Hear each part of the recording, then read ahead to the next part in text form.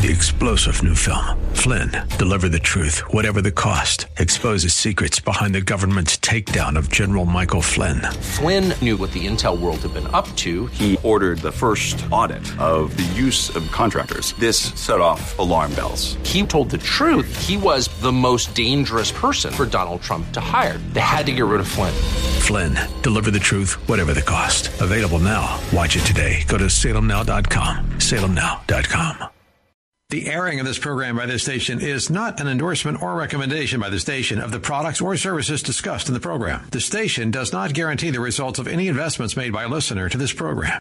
Josh Pick is the Chief Investment Advisor with APTUS Wealth Management, a state-registered investment advisory firm. This program is sponsored by APTUS Wealth Management. Exposure to ideas and financial vehicles discussed should not be considered investment advice or recommendation to buy or sell financial vehicle. This information should not be considered tax or legal advice. Individuals should consult with professionals to see if any ideas expressed would fit their specific situation. Past performance is not a guarantee of future results. Securities can fluctuate and when redeemed may be more or less than when originally invested.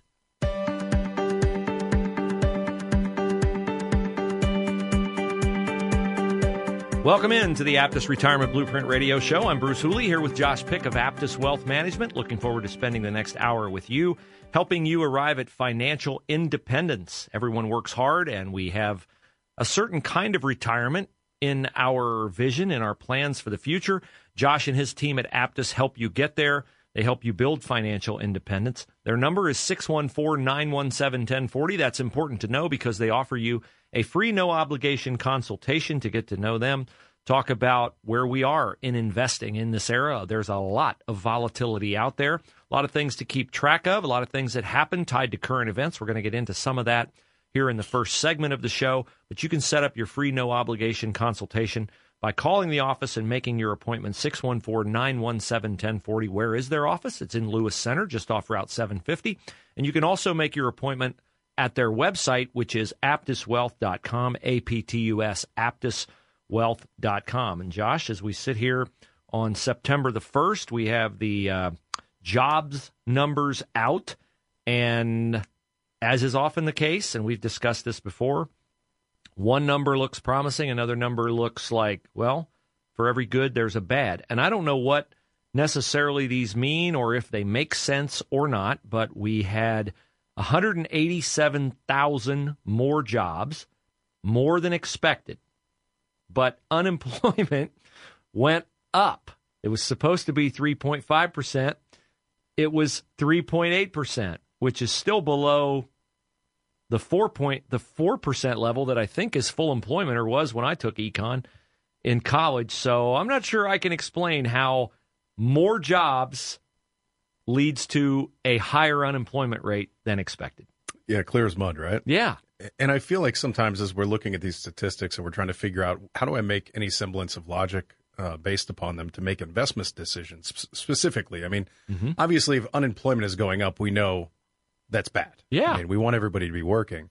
But on one hand, they say it's getting better. On the other hand, it's getting worse. So you're left holding the bag trying to figure out what to do with the information. I think one thing that we can conclude from this, whether it's because, you know, the amount of people who are able to work is going up, meaning that we're just having more people getting to that age. Maybe we had more than 187,000 people turn 18. I don't know the answer to that question. Could be.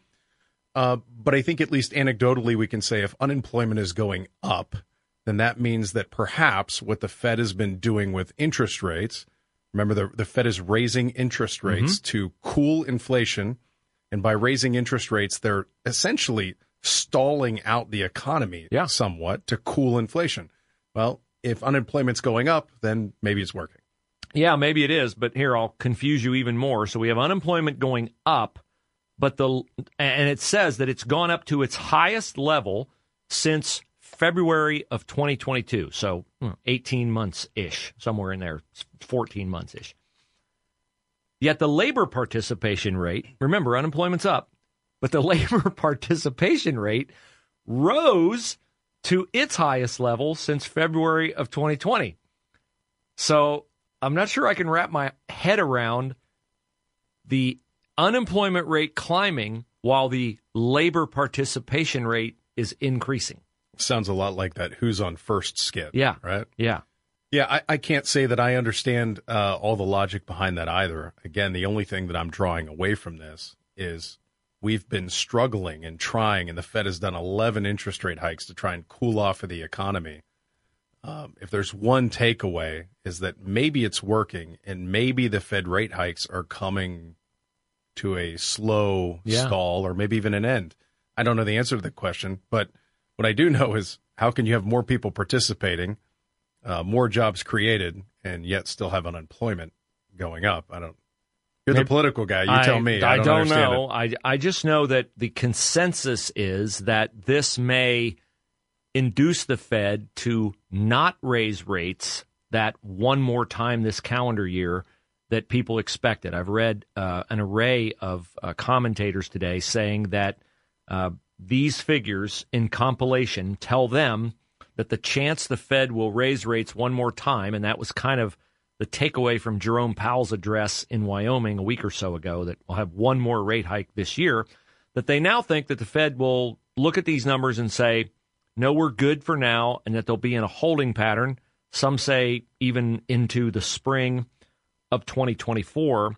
And let's just say they're right, okay? And if the Fed is done raising rates, is there an investment vehicle that becomes more attractive, more stable, or something that you as a fiduciary, somebody who's legally obligated to look out for the best interest of your clients, is there a vehicle now that might be more appealing than it was before if the Fed is done raising rates?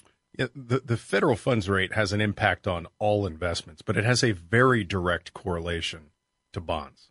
Okay. So bonds are inversely proportional to interest rates. And that may just sound like a bunch of gobbledygook, so let me explain what I mean by that. If you buy a bond, you're essentially buying an IOU from a company, or from the United States government for that matter. We just call them treasuries or treasury bonds. But if a company wants to raise capital and they don't want to go to a bank, they can go to Bruce Hooley and say, will you loan us the money? And the way that works is you get paid a coupon rate, which is the interest. They just call it something different. You get paid interest over a set period of time, at which point they will give you your loan back. So think of it as like a balloon payment on a mortgage. Sure. So you give them 10 grand, they keep your 10 grand for 10 years, and then they pay you an interest along the way and give you your 10 grand back at the end of 10 years.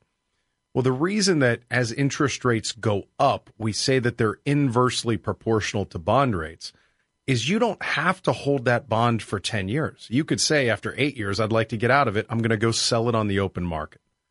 Well, if you're holding a bond that's paying a 5% coupon rate, and now the new bonds are paying a 6% coupon rate because rates went up, and you want to sell yours short, well, then you can't sell it for what you paid for it. So the reason that that's important is if we're done with the interest rate hikes, that risk of increasing interest rates on your bond portfolio makes your bond portfolio more liquid.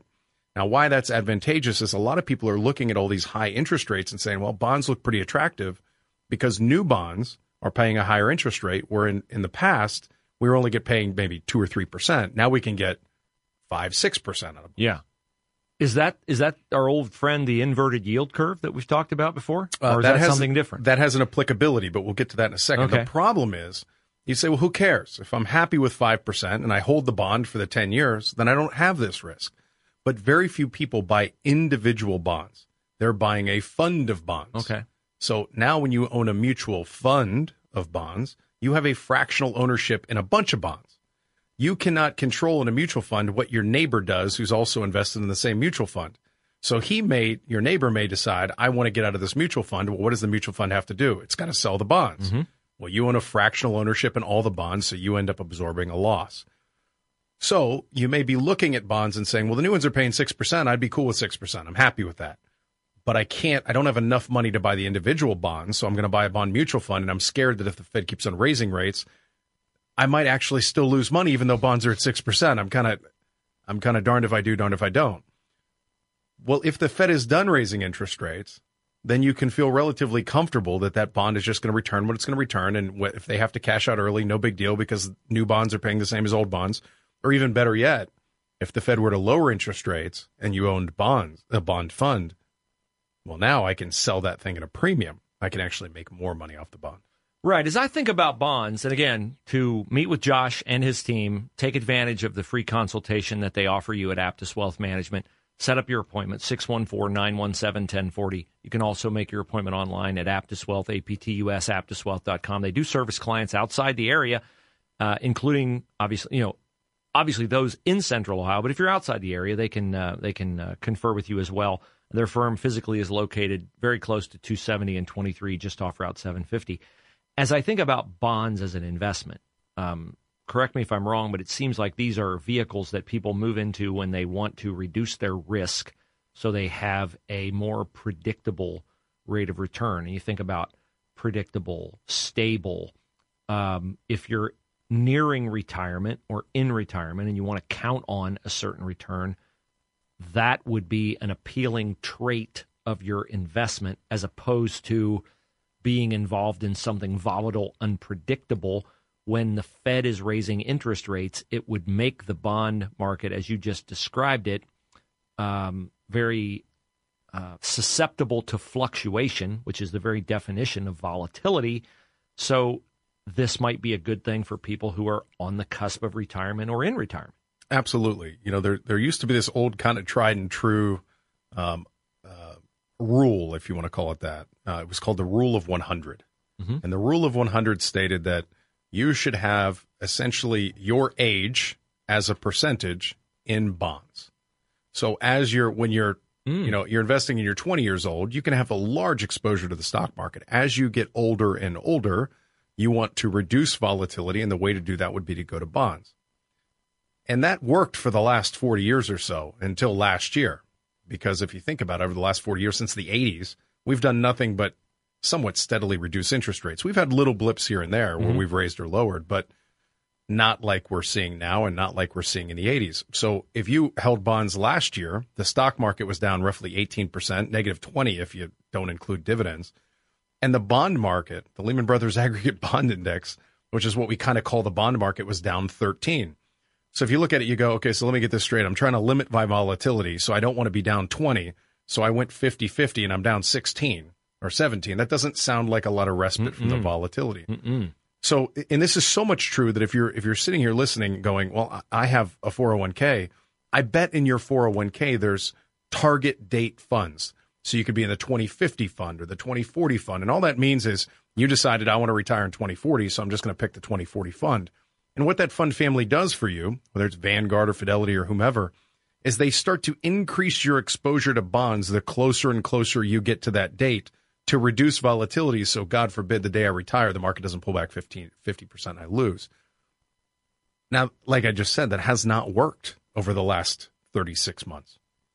So if the Fed quits raising interest rates, well, obviously that's good for the economy because it means that we're not going to keep on raising interest rates. It's also very good for people who are nearing and or in retirement. Very good. That's one of the things that you would need to know if you are in that situation, because you don't want to be exposed to a great deal of volatility when you reach that point. Josh and his team can help you sector your investments so the balance is perfect for you no matter what your life station is. Get a hold of them. Take advantage of the free consultation. Their number is 614-917-1040, 614-917-1040. All right, to the inverted yield curve. That's kind of a demonstration of a prevailing condition of the market that investors find unsettling. What will this perceived pause in interest rate hikes do, if anything, to reorder the inverted yield curve, where you get basically a higher return on a shorter-term investment, whereas the normal is a better return for a longer-term investment? Yeah, exactly right. So one would think that if I give somebody my money for 10 years, they're going to pay me a higher interest rate than if I gave it to them for 1 year. But when you're in an inverted yield curve scenario, that's not the case at all. And you don't have to look far to find this. Just go to a bank and say, I want to buy a 2-year CD versus a 1-year CD, and you'll quickly realize that I can get a higher interest rate on a 1-year CD than I can on 2. And the reason for that is because the overall economy, and the bank for that matter in that instance, is unsure about the direction of interest rates. And if they keep on raising interest rates, then that could negatively affect them, at which point they don't want to honor that agreement for a long period of time. Now, that's detrimental to investors because investors want to be compensated for their steadfastness. They want to be compensated for their willingness to go out a longer term. And they also have long-term goals. So if you're retiring, you'd like to know relatively what your income is going to look like for a long period of time. And when you can only get a 6-month window of that, it seems like your life is very much in flux, at least your financial life. So if we stop raising interest rates, or the Fed stops raising interest rates, it should it will do two things. One, it will give the economy the understanding that the Fed believes that it has cooled down the economy enough to handle inflation for at least the short run. And two, it will give investors, banks, bonds, etc., the confidence to know now we can start playing a longer-term game, which will be beneficial for investors without question. He's Josh Pick. I'm Bruce Hooley. This is the APTUS Retirement Blueprint Radio Show. It airs Friday night at 7. It replays on Saturdays at noon. Tell your friends about it. And also, you can join Josh and me on Mondays for Money Monday on The Answer. He appears at 12:35 p.m. with me to talk about the latest news regarding the markets and investing and things of that nature. Okay, so I periodically read about a business or a hospital or even a city planning some big capital investment, and they say they're going to be issuing bonds. You just said that a lot of people who buy bonds are buying a bond fund. They're buying a share of a bunch of different bonds. What's a situation where an investor would be attracted to an individual bond for like a city or a hospital system or something expanding, as opposed to what I would appear would be the attractiveness of buying a bond fund? Is that when you do that, you're balancing your risk across a larger portion of just how each bond fares as opposed to just how one might fare.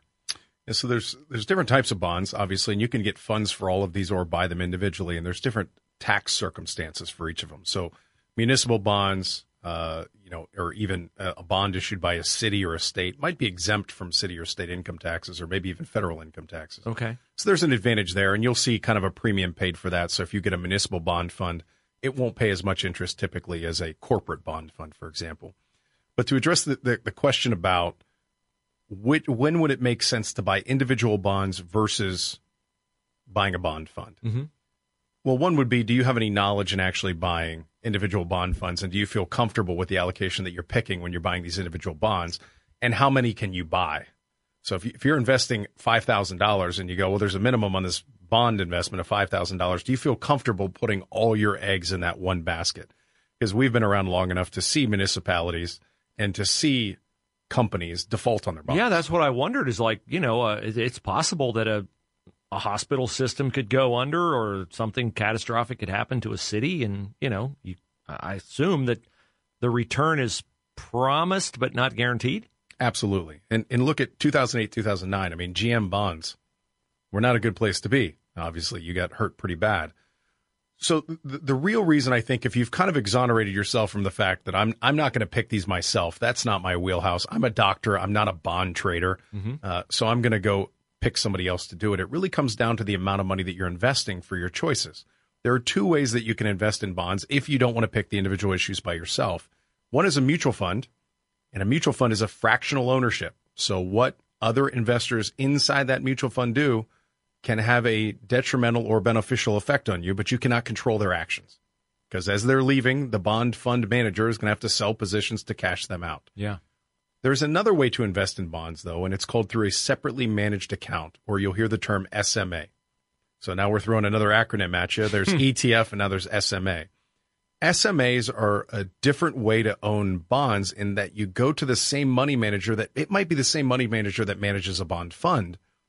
But once you reach a certain amount of capital, you can go to that same money manager and say, I want to own all the bonds that you're trading, but I want to actually own the bonds in my own account. So rather than logging on to Schwab and saying, I have the bond fund ABC, I actually see my individual holdings of bonds, and maybe I have 50 of them in there. So, okay, so cool. I got the diversification I wanted, but I also have a money manager that's trading those inside of my account. Now, that may sound like a subtle difference. What's the difference between a mutual fund doing it and then them doing it inside of my individual account? Well, once I've siloed my bonds inside of my own individual account, what my neighbor does has no bearing on me because they will just sell them out of his individual account. Mm-hmm. You say, well, why doesn't everybody do this? Minimums. Minimums are the problem. So when we start doing individual bond SMAs is on account sizes of $1 million or more. So that's the unfortunate reality is we can eliminate all that interest rate risk, but we can't do it on small accounts. That's actually where I was going next. And I was wondering, like let's say for a hospital system that's building a huge expansion and they have people on their board of directors who may be very well off financially. And they're supporters of the hospital system. They believe in its mission. They believe in how it does things. They're serving on the board. And they're probably in a position to invest a larger amount of money than the typical person striving toward retirement. Do they get a better kind of rate of return promised to them based upon how much they are investing? Or is that something that would be considered or even is outside the bounds of the law because that would be considered like not exactly insider trading, but would have some of the vestiges of insider trading? Yeah, I mean, if they're on the board, they may have some limitations. Not the same as a stock because bonds kind of are what they are. Mm-hmm. But the unfortunate reality is, the more you invest, the better off you are, the higher rate of return you get in a lot of different vehicles. Bonds might not be the case, but go to your bank and say you want to put $2 in a savings account, and then tell them you'll put $200,000 in a savings account. You're going to get two different rates. They'll take you in a nicer office to fill out the paperwork. It's unfortunate, It's kind of like you look at these galas that everybody in Hollywood goes to, and they give them a $5,000 gift bag. Yes, and they go, they're already making $20 million. You're going to give them why don't you give me a $5,000 gift bag? But that's just the unfortunate reality of it. Now, I think the bigger issue here is if I wanted to invest in that hospital system, whether I believed in it or not. So let's say, something that St. Jude, right? Mm-hmm. A lot of people believe in St. Jude. Are you going to put 100% of your money in that bond? Of course not. No. Now, if you had $20 million and now 100,000, let's say the minimum bond investment's 100,000. Well, you can do that if you have $20 million. If you have $102,000, you're probably not going to do it. So that's the real issue behind the individual issues. Very good. Josh picked the APTUS team ready to meet with you for a no-obligation consultation. Set up your appointment by calling their office at 614-917-1040, or you can make your appointment online at APTUS Wealth. APTUS, APTUSwealth.com. So we started this talking about what appears to be job numbers that may pause the Fed in continuing its habit of raising interest rates to get inflation under control. I remember last week we talked about very attractive money market interest returns. We've discussed the impact of a pause in Fed rates on bonds. Is there any impact that will have on money markets, which apparently have been, according to Yahoo Finance, drawing in more cash than they have in any year in the past decade? Mm-hmm. Ultimately, it should not have a negative or tumultuous effect on money market accounts. But the reason that money market accounts have grown so rapidly is rewind the clock back 2-3 years ago, money markets were paying 0. Mm-hmm. Savings accounts were paying 0.1, 0.15. Now you have savings accounts paying 4 point something. What money market accounts do is they invest in ultra short-term bonds. So think of like 7-day long bonds. And they just do a ton of them. And when you have interest rates on bonds higher than what banks can effectively yield on their own, you end up with money market accounts that are now north of, Schwab, whom we clear through, Schwab has a money market account right now over 5%. It's at 5.21 last I checked. So you can get very attractive rates. And I think the one thing that we need to address is, what if the Fed goes the other direction? What are the alternatives that we can invest in that would still get us this guaranteed rate? And, bonds and money markets and savings accounts are not the only fixed instruments out there. There are fixed instruments that are essentially a proxy for investing in those same things, but provide guarantees as long as you're willing to lock up the money for a period of time to allow that investor to make sure that they can make a profit, quite frankly. So you can add guarantees to these same investments with high rates of return. Yeah, and it all depends on where you are on this continuum as you progress toward retirement. I mean, a more modest return than you could get in terms of, say, that stock market annual return that you were thrilled about back when times were good and the cost of borrowing money was essentially nothing. Those 8-10% returns, you might not be in a situation now as you progress toward retirement where those returns are possible given market conditions, and the risk that you would run in order to chase those may not be feasible for you. That's the one thing that you will gain, and there are many that you will gain, by having a fiduciary like Josh and the APTUS team taking care of your investments for you. You will understand what the plan is, what the blueprint is. You will fully understand it. My wife and I do. We sat with Josh and the team. We became clients. We're very happy with the track that they have us on. Understanding it gives you peace of mind. It allows you to not have those sleepless nights. Set up your consultation, 614-917-1040, or make your appointment online at APTUS Wealth, APTUS, APTUSwealth.com.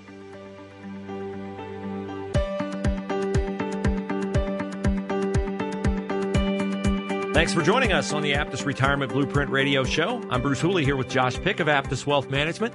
Thanks for giving us your time today. Tell your friends about the show. We'd love to have you share our content with them as you get wiser when it comes to your investments and working toward financial independence later on in life.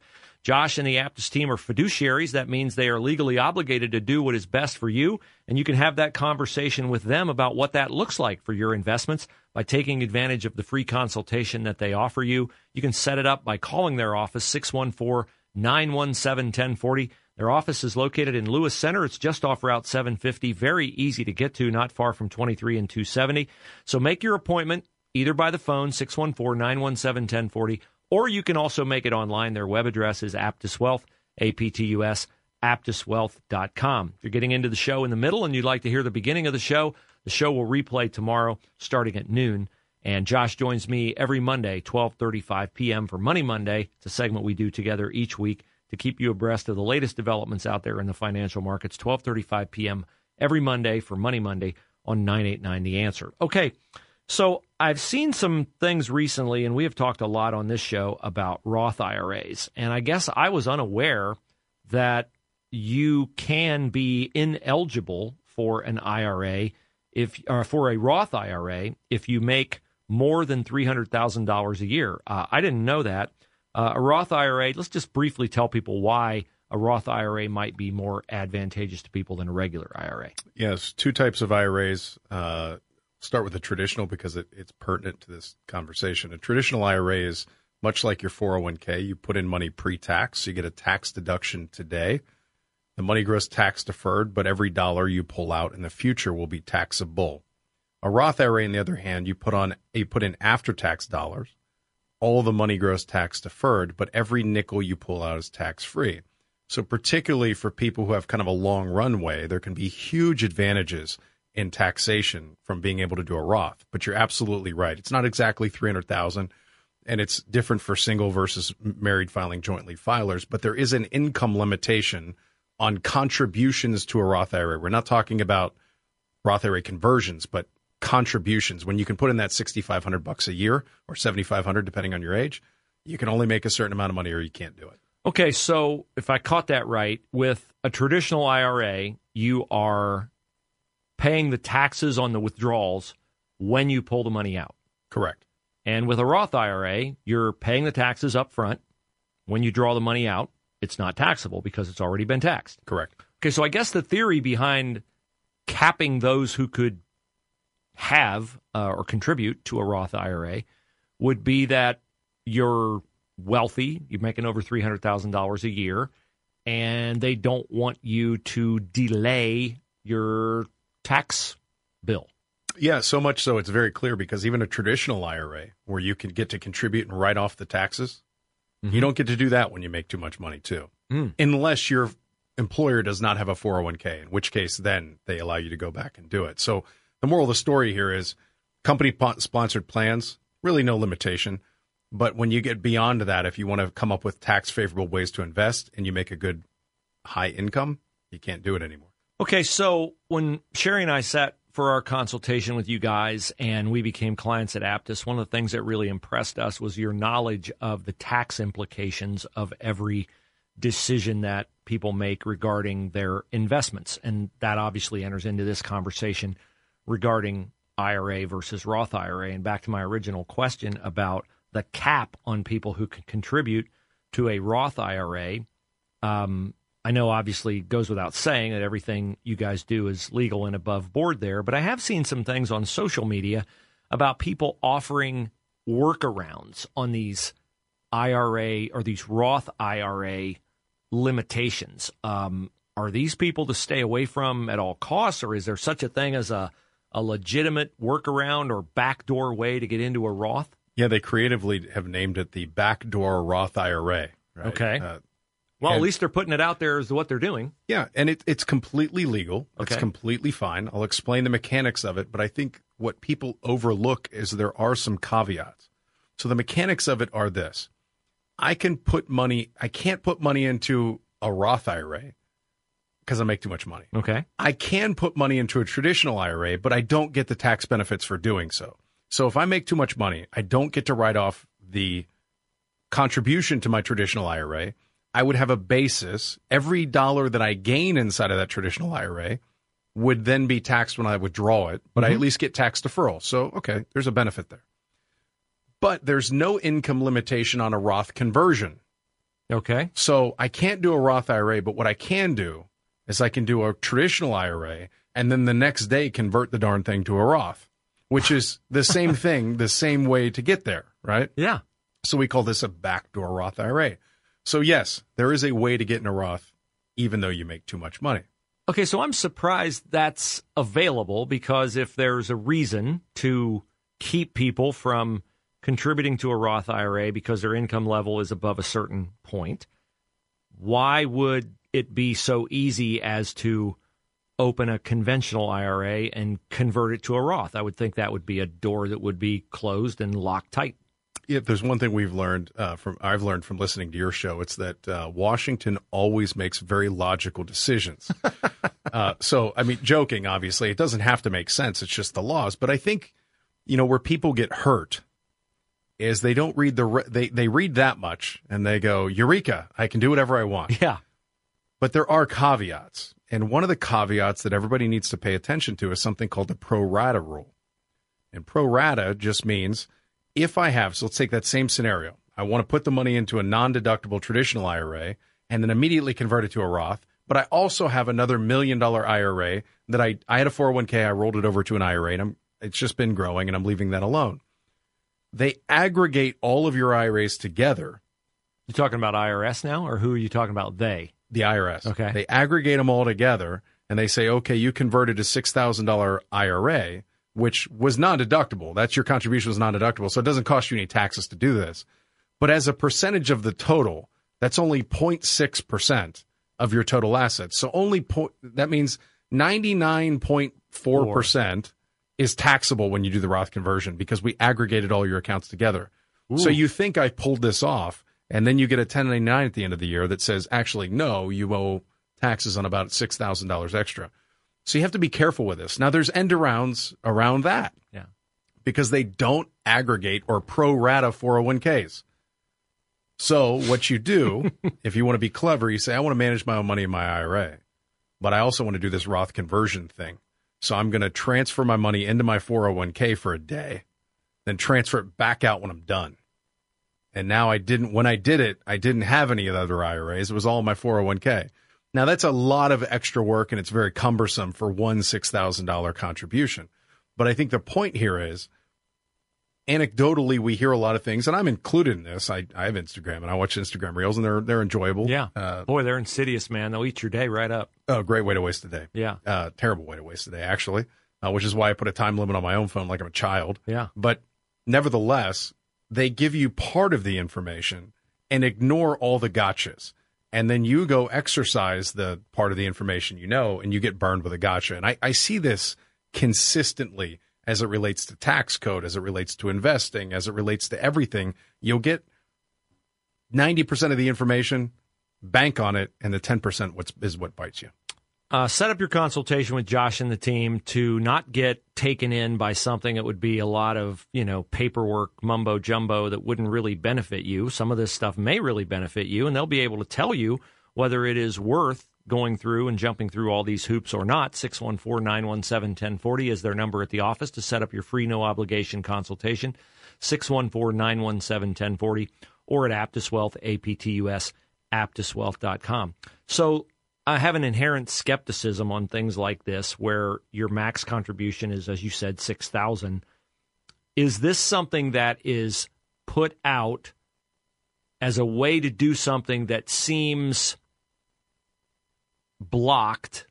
So kind of, we've talked before about FOMO, fear of missing out. Yeah. Hey, we've got a way around this, and you're really missing out if you don't take this way around it.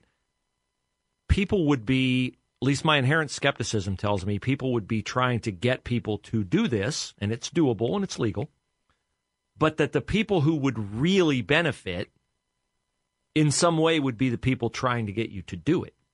But maybe not, because it could all be done by your own financial advisor. Yeah. Why are people selling this idea? It must work for somebody. Yeah, I mean, it's a great strategy, and it works for a lot of people. Matter of fact, I've done it in the past myself. Okay. So I don't think it's a terrible strategy. I just think that when we kind of carte blanche say this is a strategy that will apply to the masses and everybody should do it, we're not necessarily covering all of the fiduciary elements of this, meaning, did I turn over every stone and make sure that you're not going to get burnt by this? And usually the people that are recommending it are, quite frankly, getting clicks and not actually providing the end-all advice, and they're not on the hook for the advice. Because if you don't have any sort of licensure or any ability to recommend services or investments to clients, you can say whatever you want. You don't have any sort of fiduciary liability to do it, and you can't get punished by the SEC. You can do whatever you want. Yeah, you hit on it there, the clicks. And that might be a lot of it is the clicks, because I don't understand all the monetization of clicks, but there's no doubt that is out there. Okay, Josh and his team are fiduciaries. They'll do what's legally obligated. They're required to do what's they're legally obligated, rather, to do what is best for you, and they will always, of course, be in compliance with all the financial laws and regulations that are out there. And certainly you do your very, very best to keep people from making the big mistakes, which is why I've counseled people all along, before you make any big expenditure or any big thing, always get a hold of your fiduciary and make sure that they understand what you're doing, because they might be able to tell you a better way to do it. Came across a story this week about a topic we've discussed a lot, Social Security distributions and when to take them. And I saw a statement that I had not seen as boldly stated before. They claim it is a mistake for people to take Social Security at age 62, and they advocate waiting until age 70 because they say your benefits go up 8% each year. And they didn't factor in, catastrophic health issues or whatever if you have a disease. But that is, in the eyes of this particular study, a mistake that people make in retirement, is taking Social Security as soon as they can take it. Well, I don't necessarily agree that it's always a bad idea to wait and take it until 70 versus 62. I mean, one of the reasons being exactly what you just said. Sometimes, let's say a client walks in and they say, nobody in my family has ever lived past the age of 64. Mm-hmm. Why would you wait until you're 66 to start collecting your Social Security? And there are other reasons why you may want to wait that aren't just to do with cash flow. For example, you may say, I want to take Social Security at 62, but I plan on continuing to work, and now the income offset would wreak havoc on my Social Security benefit.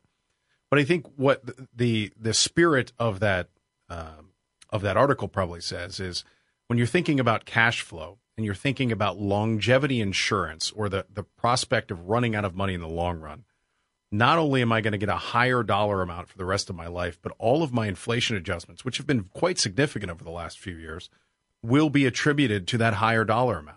So if we're thinking about cash flow in the long run, Great point. We're great. However, the break-even point doesn't happen until your early 80s.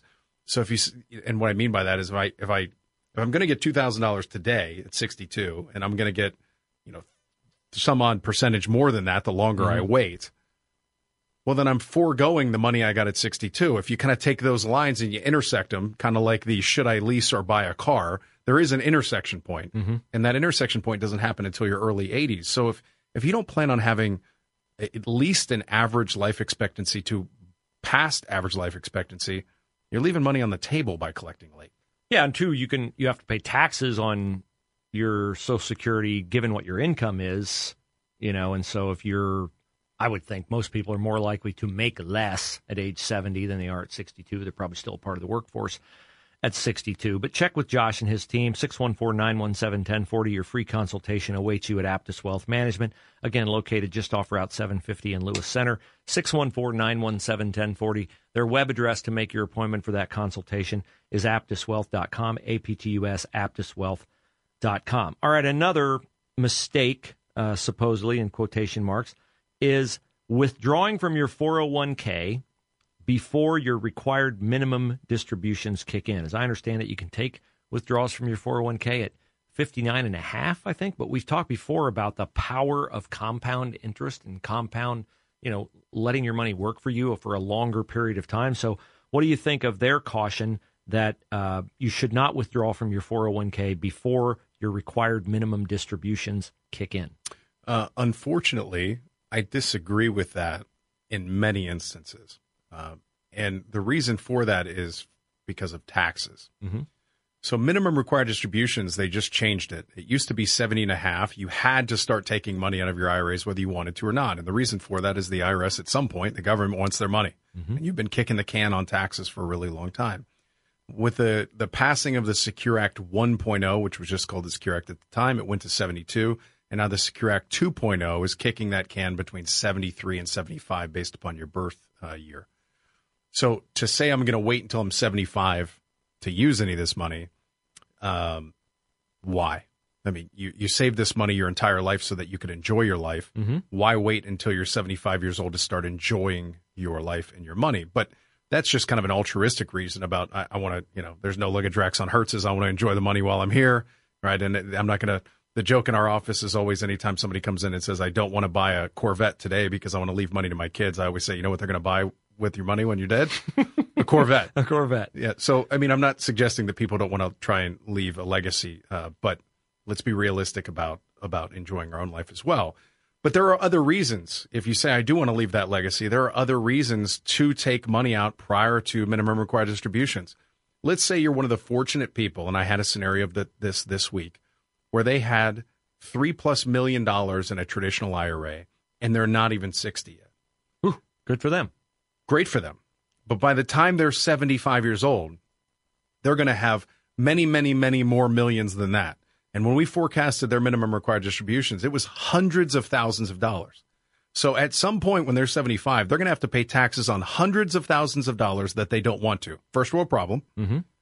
But could that cause other issues with the income that they're receiving? Could that cause other issues as it relates to their Medicare premium payment?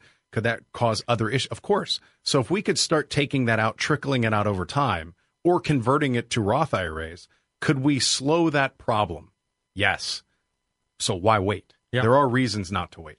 Yeah, and this points out the wisdom that I think is really, you just forfeit it if you don't avail yourself of the expertise of Josh and the APTUS team. That's what totally impressed my wife and I. One of the many aspects of our conversation with them, it's why we're APTUS clients, is you get these kinds of, this kind of sage advice so that you don't just say, well, I read it on the internet, it must be true. 614-917-1040 to get with Josh and his team at APTUS. All right, here's another one. They caution against taking from a Roth IRA before exhausting your other options.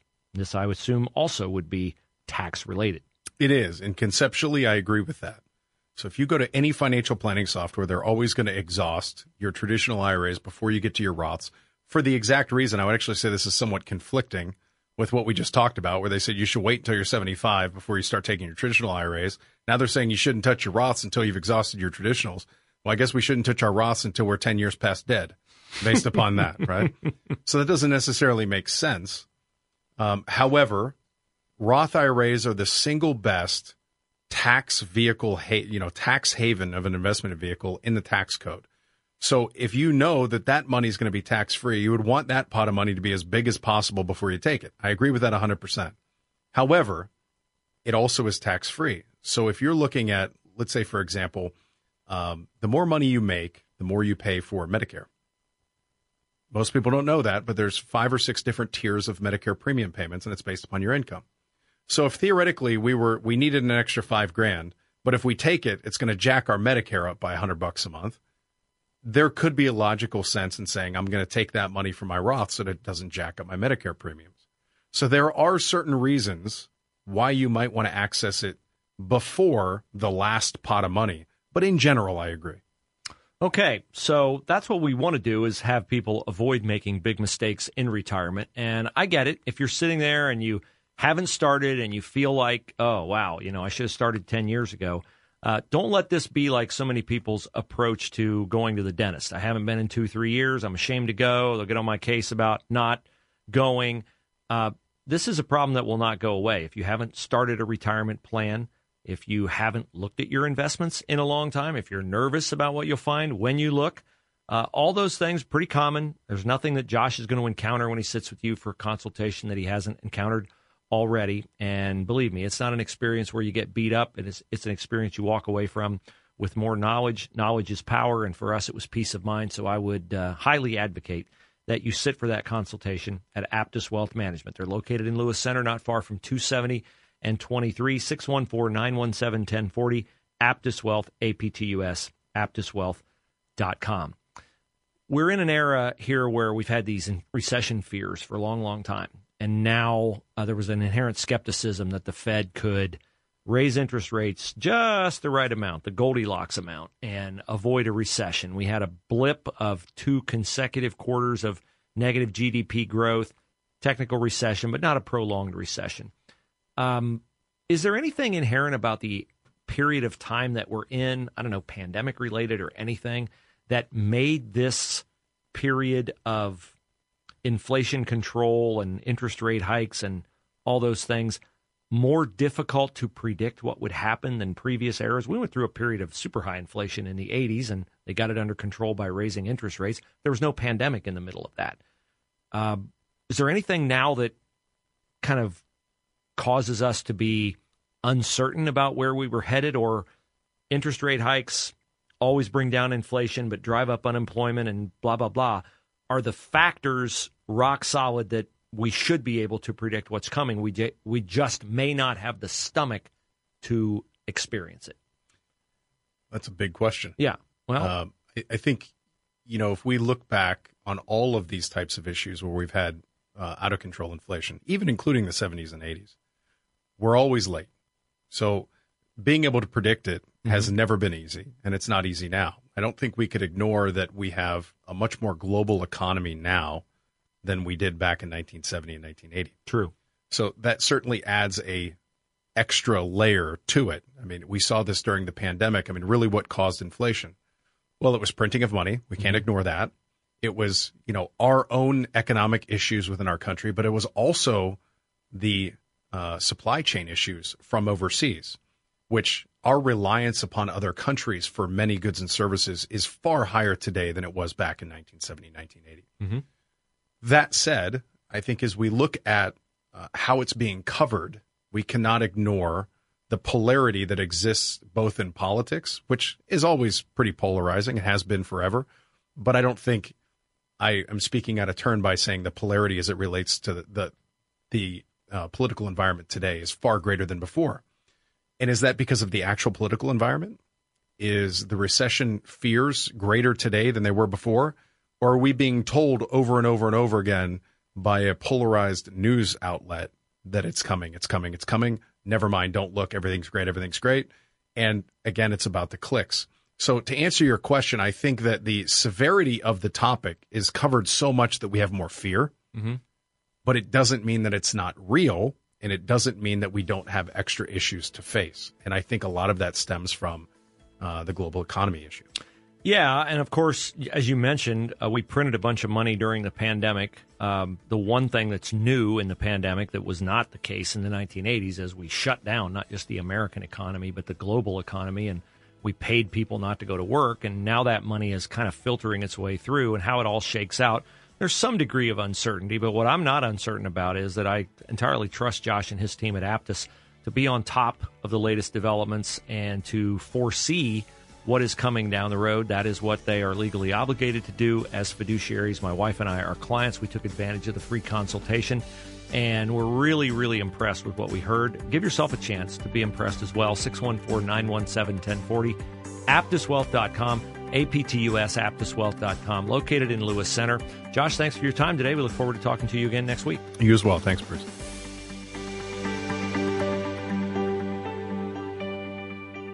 The airing of this program by this station is not an endorsement or recommendation by the station of the products or services discussed in the program. The station does not guarantee the results of any investments made by a listener to this program.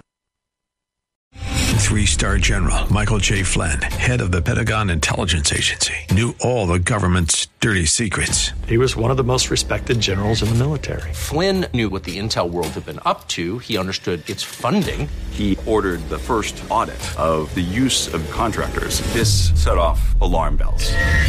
The explosive new documentary, Flynn, Deliver the Truth, Whatever the Cost, uncovers the facts behind this scandal. Flynn told the truth. He was the most dangerous person for Donald Trump to hire. I find out the worst enemy that I'm going to face in my life is right here in America. They took my assessment and they wanted me to change it. And I was like, I'm not changing it. They had to get rid of Flynn. With in-depth interviews, archival footage, and never-before-seen personal records of the man behind the headlines. I just felt like I was drowning. Flynn, Deliver the Truth, Whatever the Cost. Available now. Watch it today. Go to salemnow.com. salemnow.com.